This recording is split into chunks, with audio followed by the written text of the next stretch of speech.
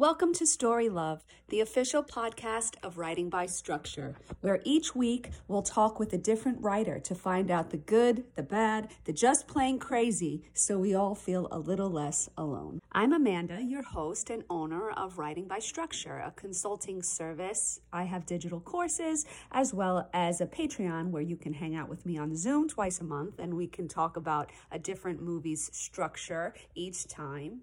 I'm going to talk to you today about my background. I have 20 years of experience working with Academy Award winning writers. And on this episode, I'm going to tell you how I acquired all of that. I'm looking forward to hanging out with you today.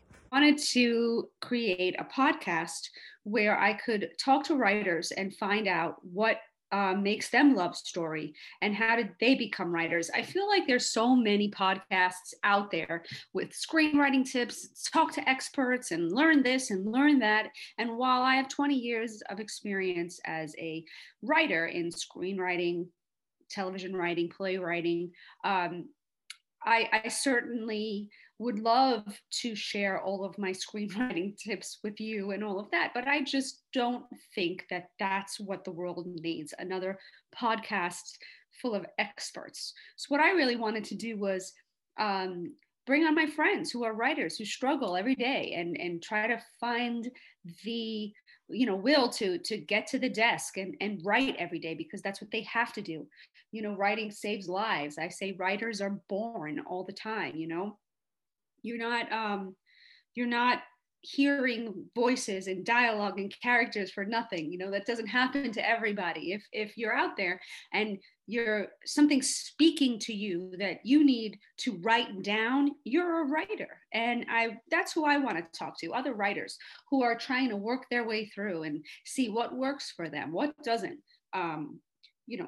What's the best thing, the worst thing, and obviously the most craziest thing, because this business is crazy. Being a writer is nutso. So I just really wanted to do a podcast where writers talk to other writers about writing and story love. So welcome to Story Love. My origin story. A lot of a lot of my friends out there who are listening already know that I am the daughter of Bobby Moresco, who is an Oscar winner for co-writing the movie Crash and co-producing $1 Million Maybe. He also has created many television shows. He's been the artistic director of a theater workshop at the Actors Gym for about 30 years. So my school, my film school, my theater school was trial by fire, right? I learned by working for him. I was a writer, when I was like 16, I started writing poetry. I started scribbling in a journal. I would write until my fingers bled, right? Typical like girl angst, sitting in the bathroom floor of the high school, writing in my journal, So that was me, but I never thought about actually learning how to write or being a writer.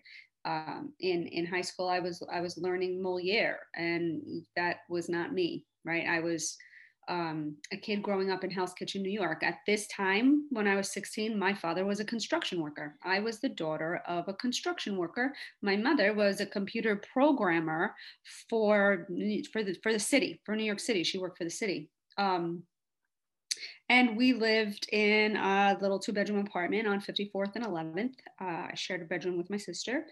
And, our building had a doorman. We had a doorman and we had elevators. So we weren't rich, but we weren't poor. We were what the world knew as lower middle class at that time, the working class. And being New York working class there was a pride in that. And there was a pride in growing up in Hell's Kitchen. And so that was a big part of my identity, being a scrappy Irish Italian girl growing up in Hell's Kitchen. When I turned 18, my father decided that he wanted to pursue a career in writing. He had been writing plays on the side while he was working construction. He'd come home and write little plays and bring them to his Actors Gym workshop, where my sister and I sold cookies at the shows, right? So So he decided he wanted to move to LA. And when he got there, based on a play that he had written um, about his life in Hell's Kitchen, he was introduced to Paul Haggis, who was writing a television show called Easy Streets, and they met and hit it off. And he hired my dad as a producer on the show. And from that moment on, my father's career took off. He just continued to work harder than everybody else, which is just the facts. It's just true. Him and Paul have a similar work ethic. If you're not familiar with Paul Haggis, he's the other co-writer of Crash. He and my father also created a television show called The Black Donnellys. So while I always worked as my father's assistant, when we were working together with Paul on projects with him, I would often work alongside Paul as well. So one day they're writing, they work out the story, they story structure first. That's where I learned everything about story structure from working with them. And they had their assignment for the day. They figured out the story. My dad was going to go home and write his pages. Paul would go home and write his, and they had made a deal that they would write 5 pages each. So we go home and I'm his typist, right? That was my job. I was his assistant. So we write 10 pages.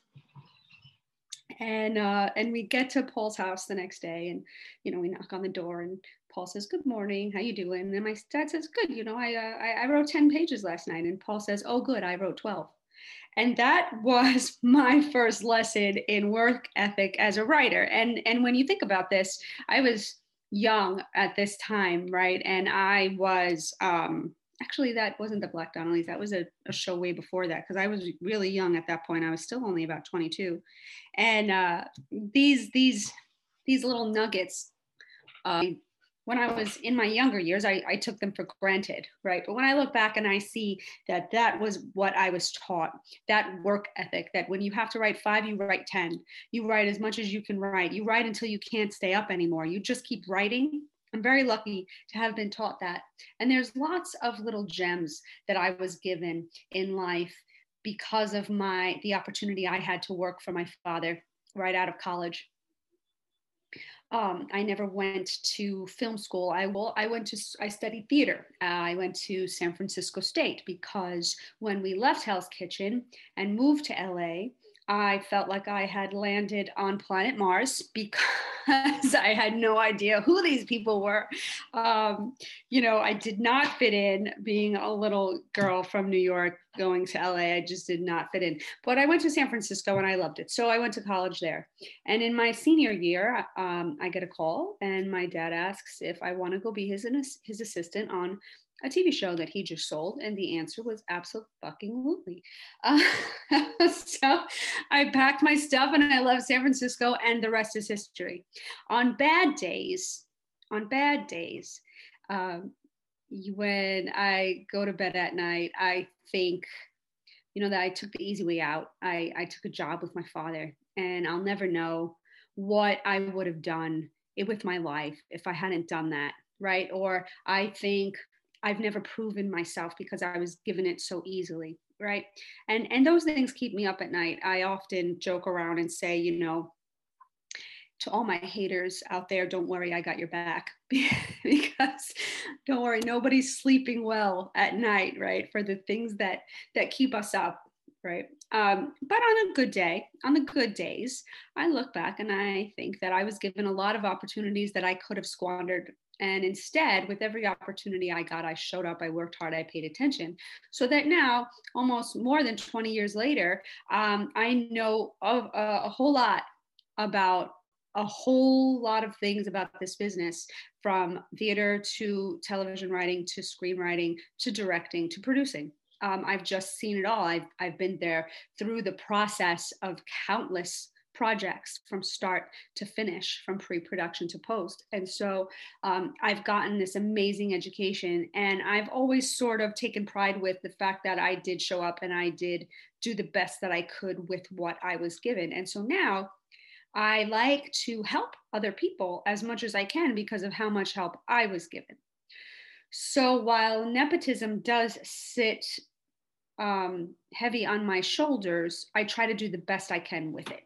So that's my origin story. You know, I left out a bunch of details, but that's the gist of it, right? One of the best feelings about being a writer is sharing your work and watching the things that you've written resonate with others, and things that I've written that I didn't even think could have an effect on anybody. Um, have affected people. You know, people have shared that the things that I've written have really, you know, helped them have a perspective on things. And there's no bigger compliment than that for a writer. You know, you really have to just try to write truthfully, right, and be authentic as a writer. Um, and when you're authentic and share something authentic in yourself, right, this universality, hopefully it reaches people.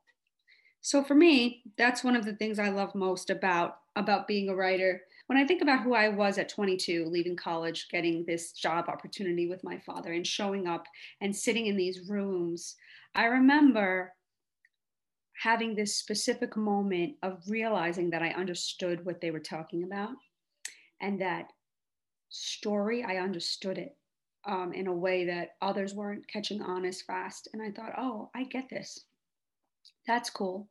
And it took me about 5 years to actually say that out loud.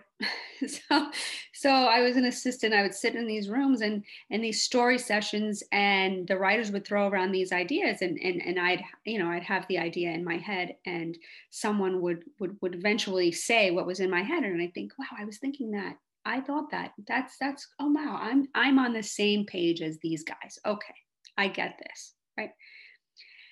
And then what started to happen was we'd be in story sessions and I'd be the assistant taking notes, and I'd start to think things that nobody was saying, right? And then, but I didn't say them out loud. And I started to think, well, nobody's saying what I'm thinking because it just must be so obvious and stupid that nobody's saying it. Until finally, I don't remember when, but I mean, this was after years and years and years and years, and you know, proving myself as being good at the job that I did do.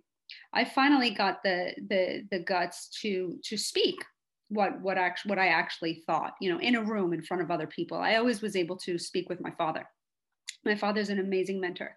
He's always been willing to hear what my thoughts were about his stories, and acknowledging when those thoughts were helpful, and thinking correctly about story, right? You can't just say I don't like something, right? That's not a note. I don't like it is not a note. It doesn't work for the story is a note, and here's why. Let me tell you why I don't think this works for the story you're telling is a note. And that's another thing that I learned, that you have to be very disciplined. If you're going to give a note, you better be saying something that's helpful, not something that's critical, right? Another valuable lesson I was taught very early on. So I'm in these rooms, and I'm starting to think things that nobody's saying, and I'm thinking, well, nobody's saying it because it's obvious and it's stupid, until finally I get the guts that in front of people other than in my own household, right, in my own father's writer's room, I would give a note, and people would acknowledge that it was a really good idea that nobody had thought of. And I started to realize that I was having thoughts that other people were not having, and that actually I did have value. And it wasn't until then that I really started trusting myself in terms of screenwriting and television writing. So, you know, I always wrote plays are what I gravitated to regardless. When I was in college, before I started working with my dad, I was still writing plays and poetry, as I said. But screenwriting and television writing is just a totally different animal. It's two totally different mindsets. And what I realized that I was starting to understand was the difference between writing and structure. That is the key element to everything. Understanding the difference between writing and structure is the thing that I wish I would have paid more attention to early on. Because when you're sitting in a writer's room, certainly in television, right? It's all about story structure. It's all about the beats. You have to pitch your story to your showrunner before you ever even write it. If you can't pitch a story, if you don't know how to pitch a story, you're in trouble. So I was brought up on story structure. And it really is the thing that helps you complete a screenplay and write a cathartic, thrilling screenplay, because you're separating the story from the writing. Everybody wants to write dialogue. That's the fun part. So the thing that I talk about at Writing by Structure, in my Patreon, in my consulting, on my online classes, the digital course that I have, it's all about really understanding story structure before you put a pen to the paper. That's the thing that sets a writer apart.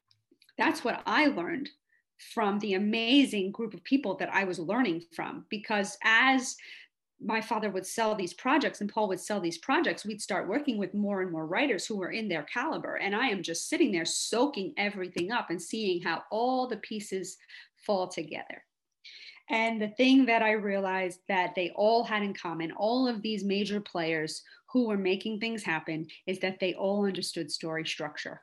And when I would leave work and I would go to my writing workshops and hang out with my writer friends, nobody was talking about story structure. Everybody was just talking about writing and how do we write. And I really want to try to find a way to make writers understand that the thing that they have to learn is story structure, so that they can save themselves a whole bunch of time. Right?